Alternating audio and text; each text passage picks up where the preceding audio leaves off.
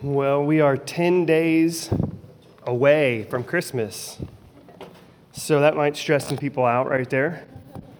But my guess is that all of us are kind of thick into the Christmas cloud. You know, you got gifts and cards and trees and lights and cookies and school performances and parties. And what I found in my life is that the good things can distract me from the best thing. And all of those things I just mentioned are really good things, but they can often distract us from what the real meaning of this season is about. And so I'm really excited. Today we're going to be talking about the birth of Christ.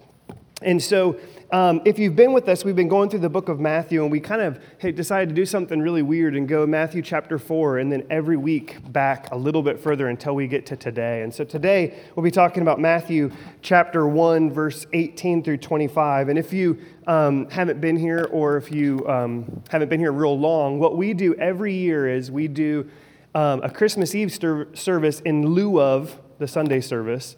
And then we take the following Sunday off. So what that means is next Sunday, December 22nd, we will not have a gathering. We'll have Christmas Eve service instead at 7 o'clock.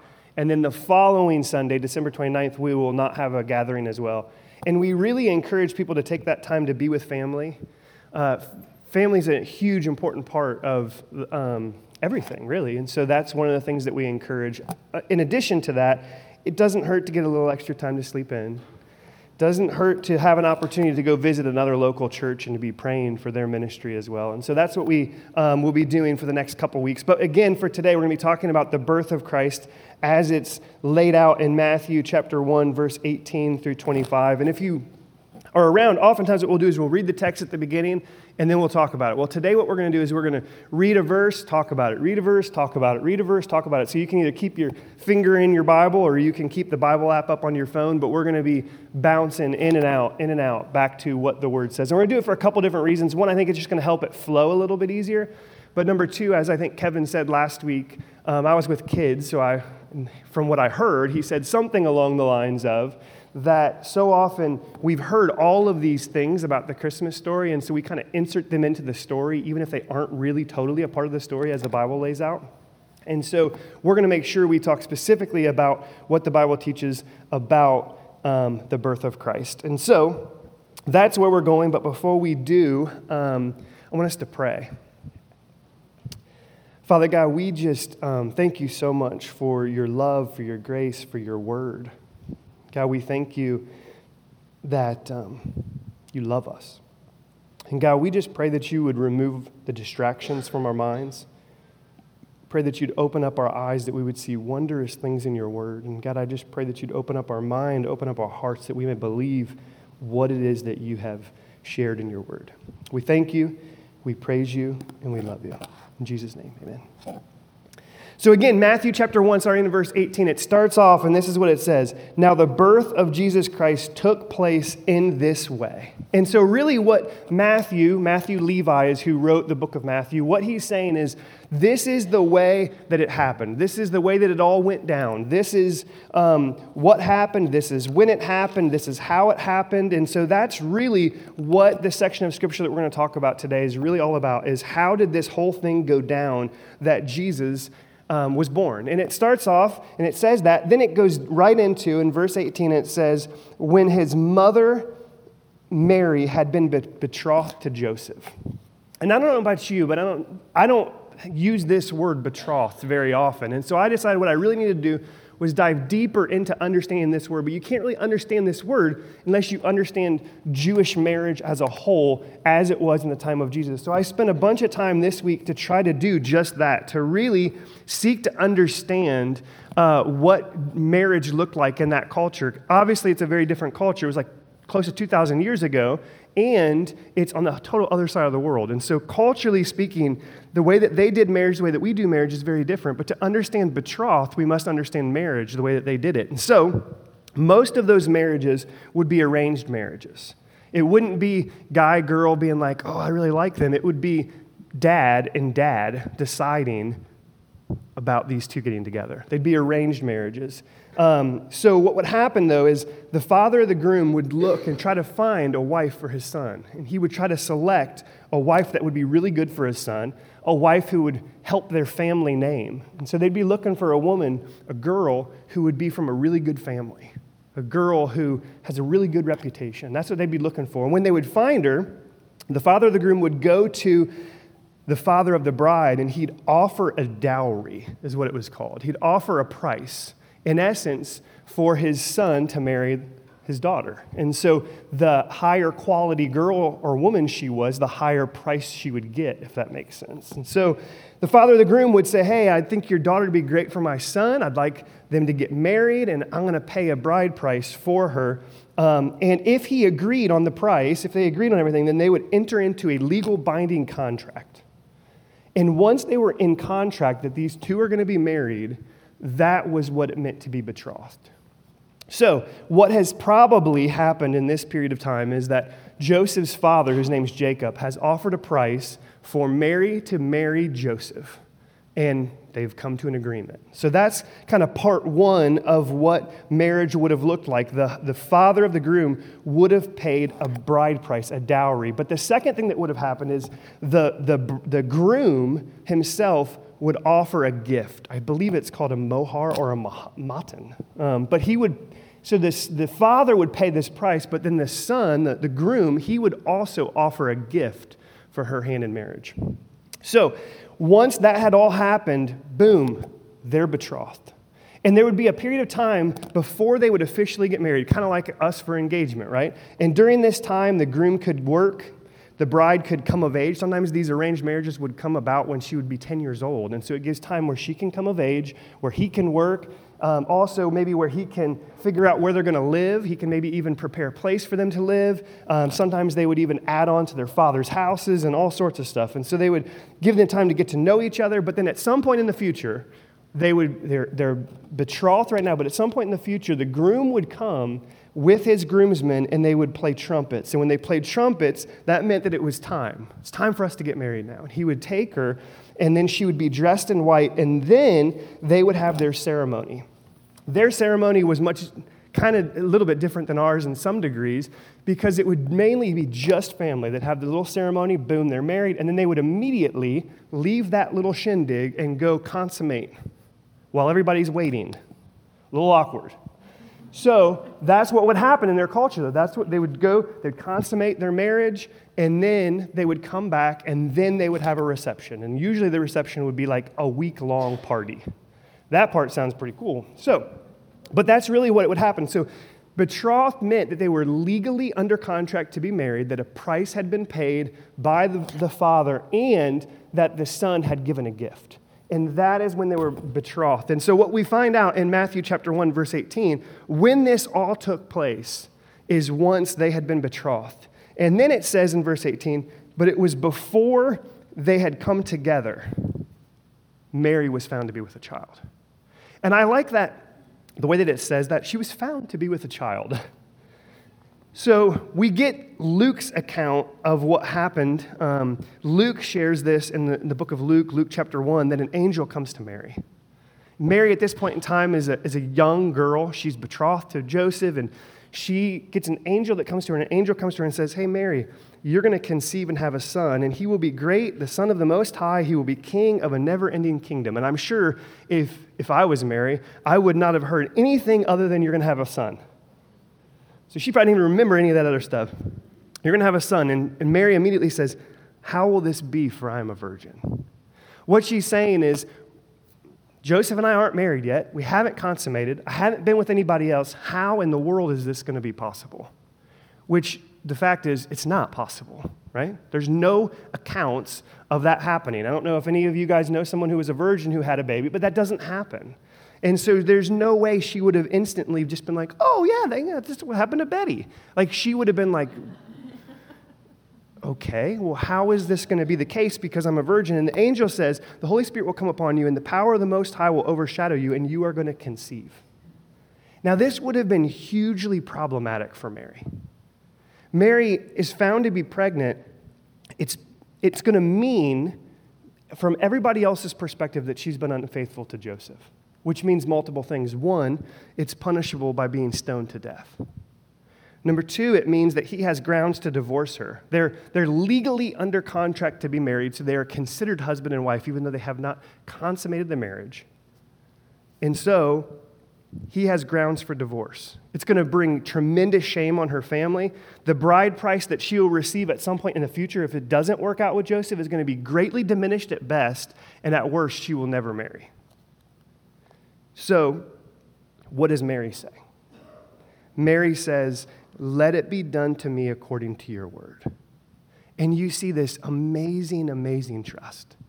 And I think that so often we think of people when they're a little bit younger, that it's like, well, when you're younger, it's hard to know what it really means to walk with the Lord. This is what it really means to walk with the Lord, even when you're younger. When you're in middle school, when you're in high school, what it means to live for the Lord is that you say, "God, may it be done according to your word. God, do what you want with me. My life is yours, it's not mine." That's what it means when you're young. It's what it means when you're old. It's that you say, "God, whatever you want, what you want is what is going to happen." And that's exactly what you see in Mary. She says, "Let it be done to me according to your word." So she obviously has found out she's going to be pregnant. She obviously goes and tells Joseph. And I really wish the Bible gave an account of this. Can you imagine this conversation? Joseph, hey, look, I know we're going to be married. I know we're betrothed. And you see, I'm pregnant. But don't worry, it's from God. And I'm sure Joseph was like, okay, she's lying, or she's crazy, or both. There's no way. It doesn't make any sense that she could be pregnant unless she has been unfaithful, unless she has found another man. And so what we find out is in verse 19, it says her husband, Joseph, who, again, was betrothed legally, but before they came together, it says that he, being a just man, was unwilling to bring shame to her. And so he resolved to divorce her quietly. And what you see in Joseph is he believes that this woman has had an affair on him. A woman who his father has paid a price for, a woman who he's given this gift to, and yet she has had an affair. And so he decides, I'm going to divorce her. And doing it quietly, my guess is, I have no idea. My guess means he's not going to fight to get the money back. He's not going to fight to give the gift back. He's just going to kind of walk away and pretend like none of this ever happened. And even in that, what you see, I believe, in Joseph is a man who, although he could be so angry with her, he doesn't come across harsh. He doesn't come across hastily anger. He comes across gentle, loving, and caring. And you see his character and how he treats her, even when he believes the worst thing about her. And what he says is, I'm going to divorce her. I'm not going to try to bring her shame. I'm going to do it quietly. But then verse 20 goes on. Verse 20 says, and it was as he was considering these things. So, Joseph, Mary, they're betrothed. They're under legal contract to be married. It's going to happen officially at some point in the future. Angel comes to Mary and says, you're going to have a child. And then she tells Joseph, and Joseph knows about this, and Joseph's like, boom, I got to be out. I'm done. And it's during this point in time that an angel appears to Joseph. It says, as he considered these things, behold, an angel of the Lord appeared to him in a dream and said to him, Joseph, son of David, do not fear to take Mary as your wife, for that which is conceived in her is from the Holy Spirit. And what you see, I think, is the first of what we'll talk about today of 4 incredible, hard-to-believe foundational truths about Christmas. And the first one is this. What the angel is saying is that this baby will be from the Holy Spirit. And another way to say it is the baby will be from God. Okay? Another way to say it is this baby will be the Son of God. So this baby who is going to be born is not going to be Joseph's kid per se. It's God's child. And again, if you're Joseph, you would have already been told this by Mary, and you already have to have thought, there's no way that this is possible. But now an angel of the Lord is telling you that this child is God's son. And really throughout the Bible, you see that, right? In John 3:16, for God so loved the world that he gave his one and only son. So you see that Jesus is God's son. In 1 John 5:5, it says the one who overcomes the world is the one who believes that Jesus is the Son of God. If you remember, we talked about not that long ago, Jesus gets baptized. He gets lowered into the water. He comes out of the water, and what happens? There's a voice from heaven that says, this is my son in whom I'm well pleased. So throughout the Bible, you see that Jesus is referred to as God's Son. And that's the first foundational truth that you see in the story of Christmas, is that this child to be born is God's Son. He's from the Holy Spirit. But that's not the only thing that it says. If you go on, and it says in verse 21, it says that she will bear you a son. It doesn't say that she will bear your son, but it says that she will bear you a son, and you shall name him Jesus. And so he gives the earthly responsibility to name the child to Joseph, but the actual father is is God, not Joseph. And then, if that's not hard enough to believe that this child is God's son, the second thing that I would say is this incredible, hard-to-believe foundational truth is that the Son of God comes to save their people of their sins. So what this angel is telling Joseph is, one, this child, Jesus, he will be the Son of God. Number two, he's coming to save people from their sins. And I think, and I could be wrong, but I think that this is another spot where there's a cultural difference. I think that if we're honest, we as a people, and not necessarily just us individually, but across the board, I think that we are a people who don't really see our own sin. We're a people who, we see other people's sins more than we see our own. It's very easy to see ourselves as higher or as better than other people. We can think, well, at least I'm better than that person. And we're all guilty of that. But I don't think that that's the way that it really would have been in this culture. I think it would be true to a degree, but I think that they would have understand themselves as sinners. And the reason why I say that is because they had this law, this crushing law, that you were so many different ways that you would become unclean. And when you became unclean, there were lots of different things that you could have to do. One of them is certain washing. You got to wash in certain ways. Some of them would require sacrifices. And so what would happen is regularly you would have to go buy an animal and take it to the priest and watch as the priest, figuratively speaking, took your sin, put it on an animal, and you would stand there as they murdered this animal, shed its blood so that you could have forgiveness. I think that they would have known this and would have seen the fact that they are sinners and that there's a punishment of sin so regularly. So what happens is then when the animal is killed for you, you become clean.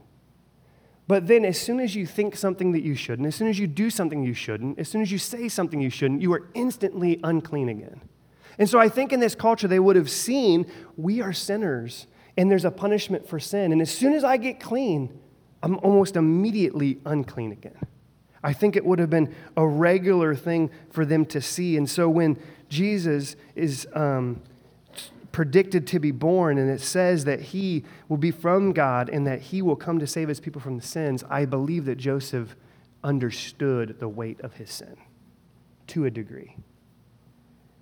Sometimes I wonder if we really understand the gravity of our sin. But I think that Joseph did. But again, it goes beyond that. In verse 22, it says, all of this took place to fulfill what the Lord had spoken by the prophet.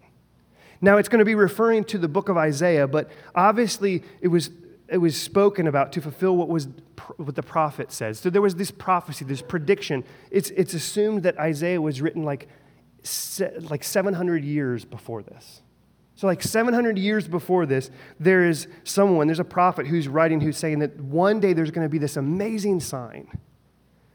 Because people are sinners. It goes all the way back to the very beginning, that God created everything and there was the fall, and someday something has to come to fix it. And there's going to be this huge, amazing sign, and the sign is, as it's quoted in Isaiah 7:14, behold, a virgin shall conceive and bear a son, and they shall call him Emmanuel.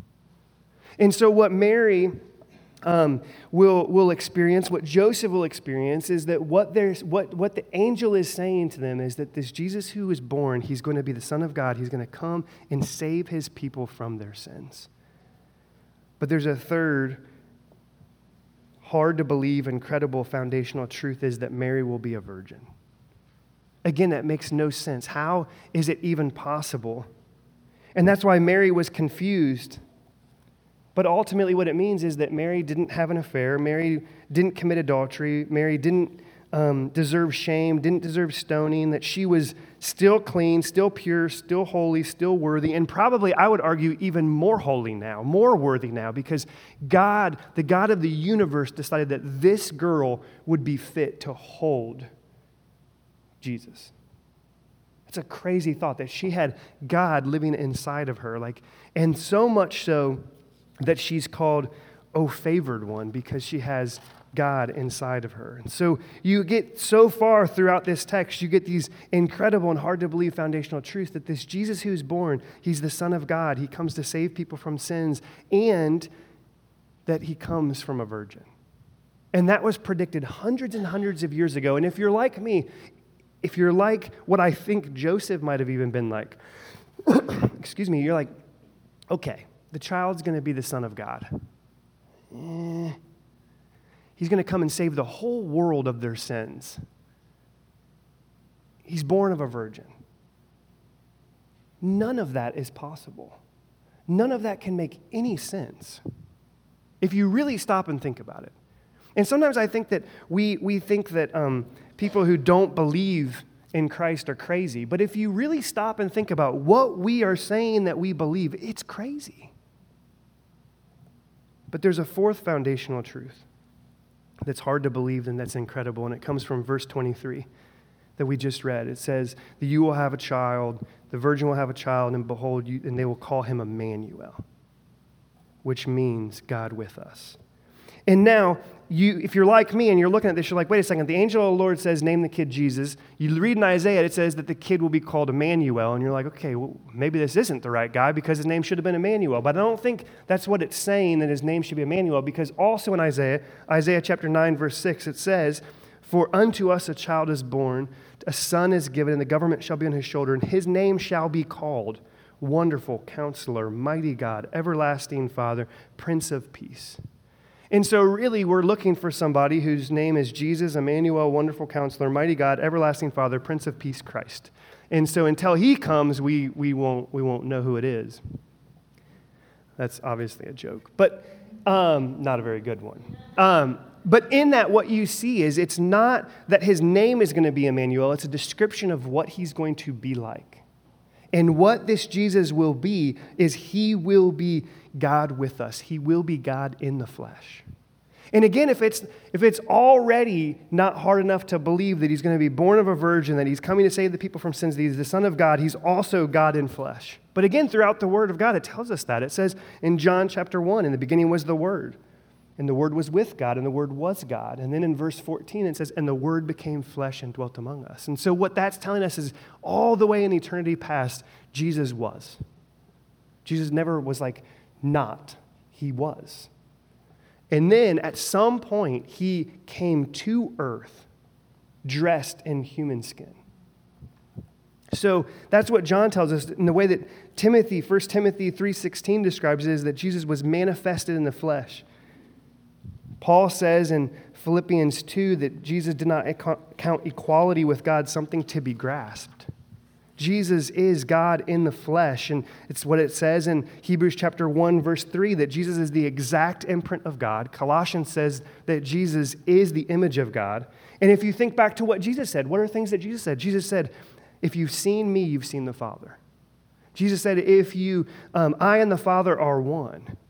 And it's actually the exact reason why the Pharisees wanted to kill Jesus.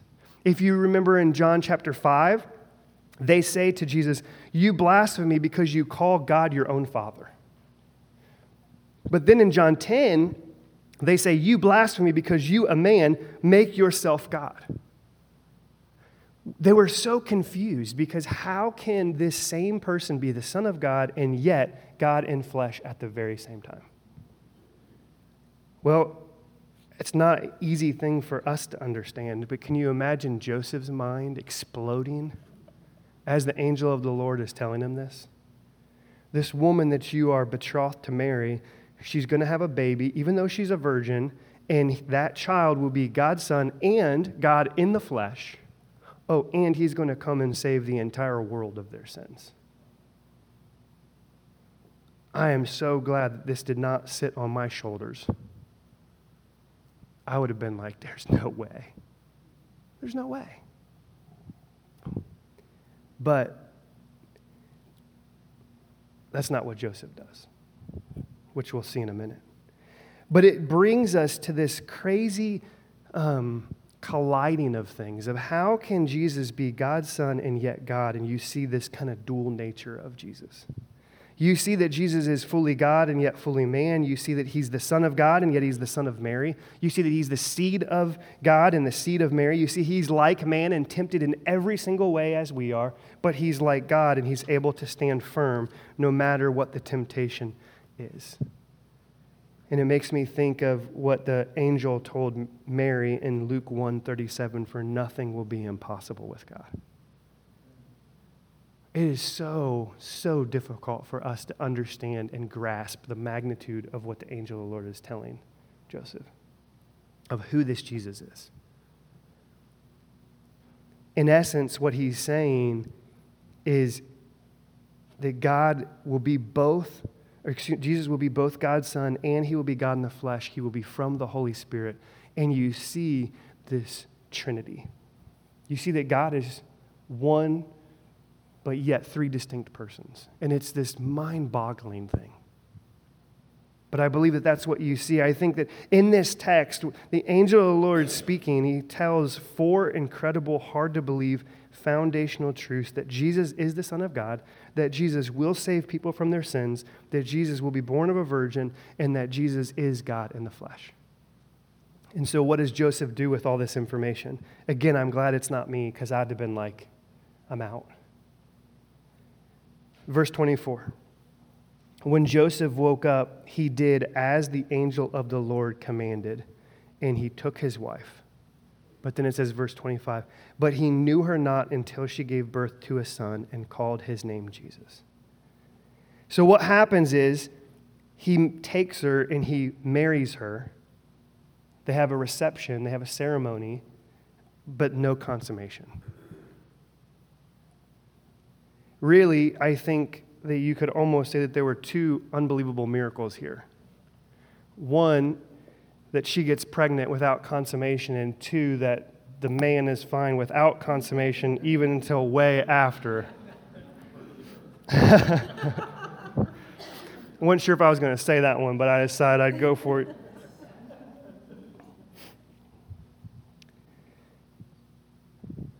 But they're married. No consummation until after Jesus is born. Now it says until. There are some that believe that Mary was a virgin forever, but I think that word makes it until a little bit difficult, not to mention Mark 6 and Matthew 13 that talk about Jesus' earthly siblings. So I believe that they do consummate their marriage after Jesus is born.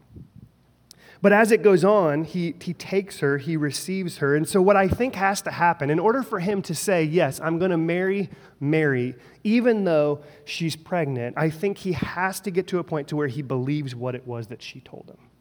I think for him to marry her, it has to be that he believes what the angel said. He has to get to a point to where he believes who Jesus is and who Jesus will be.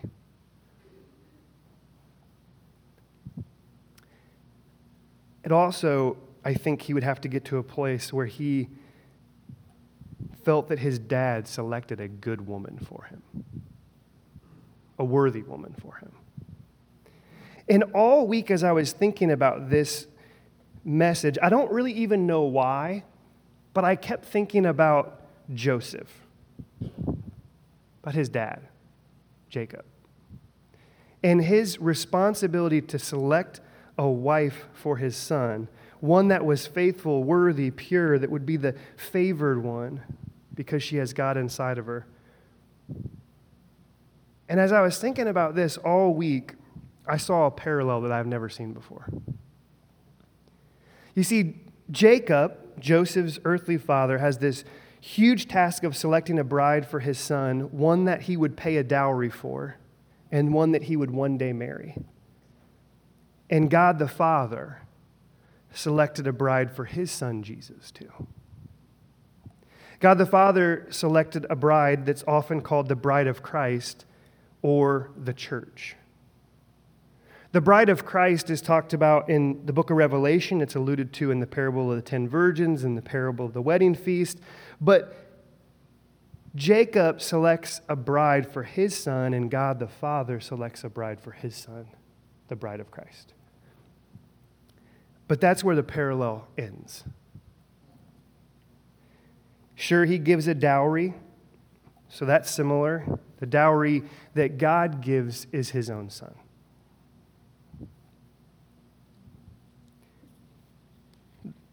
And one day the son would come for his bride and blow trumpets, take her, dress her in white, and she would be with him forever.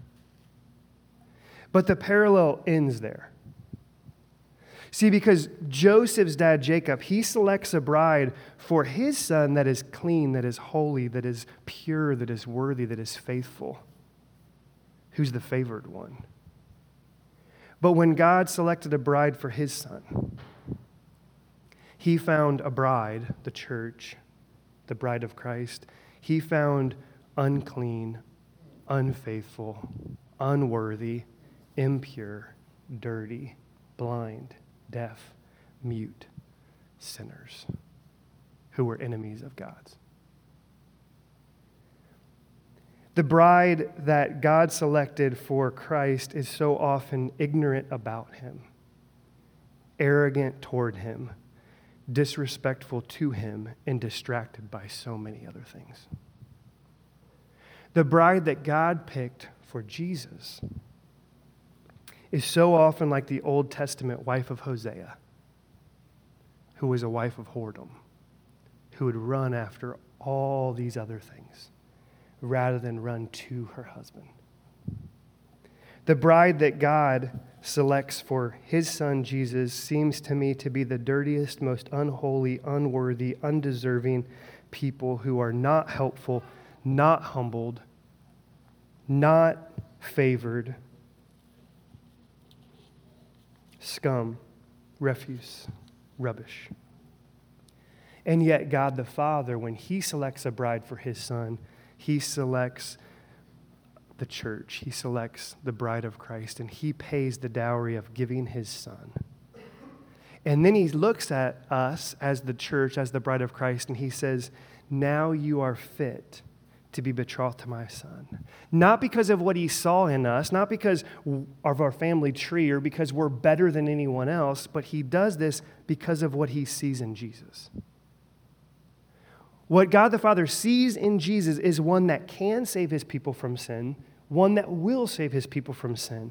And so what you see in this is that the Son sees this bride that the Father has selected for him, and his Father gives the Son, right? That's the dowry. But then the Son also offers a gift, which is his blood that is spilled. Why would he do this? If you were in this culture and your father selected for you a bride that was unfaithful to you, that was running around all over the place, you would think, this is not a good father. And yet you see God the Father selecting a bride for his Son, Christ, that's not clean, that's not pure, that's not holy. Why would he do that? This verse is so often quoted to talk about marriage, and it's so true, but it's so much richer and deeper than that. It's Ephesians chapter 5, verse 25 through 27. This is what it says. Husbands, love your wife as Christ loved the church. Love your wife like Christ loved the church, loved his people, loved his bride, and it says, and gave himself up for her that he might sanctify her, having cleansed her by the washing of the water with the word, so that he might present his bride, the church, to himself in splendor, without spot or wrinkle or any such thing, no defect of any kind, is what some translations say, that she might be holy and blameless, or holy and without blemish. Ephesians 5:32, just after that, says, this mystery is profound, and I'm saying it refers to Christ and the church, to Christ and his people, to Christ and the bride. Why would God the Father select a bride for his Son like us? It's not because of what he sees in us, it's what he sees in Jesus, because Jesus can come to save his people from sins, will come to save his people from sins.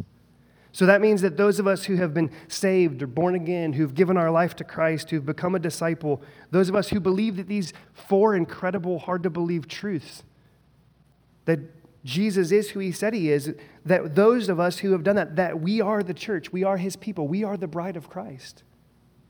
That means that we were selected by the Father to be betrothed to the Son, that God the Father paid a dowry, that the Son gave a gift to save people from sins, and he does it so that he can cleanse them and wash them, that he can take away the spots, that he can take away the wrinkles. He does it so that he can present us to God as holy and blameless. He does it so that he can give us the Holy Spirit so that we too will have God in us and can be called a favored one. That's what Christmas is. It's that Jesus comes to save his people from sins. And the crazy thing about this parallel is one day the groom will come back. We have these banners because it tells the whole story of God, but the ending of the story is that one day God is coming back for his people. And one day a trumpet will sound and he will be coming back for us, his people, and he will take us, although impure, unclean, and he will clothe us in white. And we will have a heck of a party. And we will live with him forever. But right now, those of us who are in Christ, those of us who have a relationship with him, we are betrothed to Christ. He's allowing there to be time before us to get married so that we can really get to know him. He's allowing there to be time so that he can take us through a process of cleansing us, of sanctifying us, washing away those blemishes. He's allowing there to be time, and during that time, he's calling us to be faithful to him. John 14:2 also tells us that Jesus, when he leaves, he is going to prepare a place for us. So right now, we are betrothed to Christ, but he is preparing a place for us. All this week, I was overwhelmed by the parallels between these two things. And it's making me see Christmas in a totally different way. But ultimately, what this text really, I think, talks about, what the angel of the Lord tells Joseph, is four incredible, hard-to-believe foundational truths: that Jesus is the Son of God, that Jesus comes to save his people, that Jesus will be born to a virgin, and that Jesus is God in the flesh. And I wholeheartedly believe that Joseph did not understand it, but he believed it. And I think the challenge and the encouragement to us is we may not understand it, but do we believe in it? And do we believe with a belief that leads to action? But ultimately, for those of us who are in Christ, we are the bride of Christ, betrothed to him. And one day he's coming back for us. Let's pray. God, if I really think about what my life can look like, what my life does often look like, I do see someone who is so easily turning to things other than you. It can be as simple as I want my time. I want to do what I want to do, when I want to do it, how I want to do it. I can turn to TV or money or anything to try to give me satisfaction and joy and peace. And so, God, I totally see myself as an unfaithful bride. And God, I think that if we're honest, all of us here would confess things that show that we are an unfaithful bride. And yet you selected a bride for Christ, the church, one that is unfaithful, yet you come to make us faithful. You come to put your Holy Spirit in us that we may be changed and we may be made new and made more and more like you. So God, I thank you for what Christmas means. And God, I know that so many of us say that we believe that you are the Son of God, that you are the one who comes to save his people from sins, that you are the one who was born of a virgin, that you are God in flesh. But we say we believe it, but so often we really, really don't. So God, we believe, but help us believe. Help our unbelief. And God, as we celebrate this season, I pray that you will fill our minds with all of these things, and that you will remind us of how good you are and how much we need you. In your awesome and precious name, amen.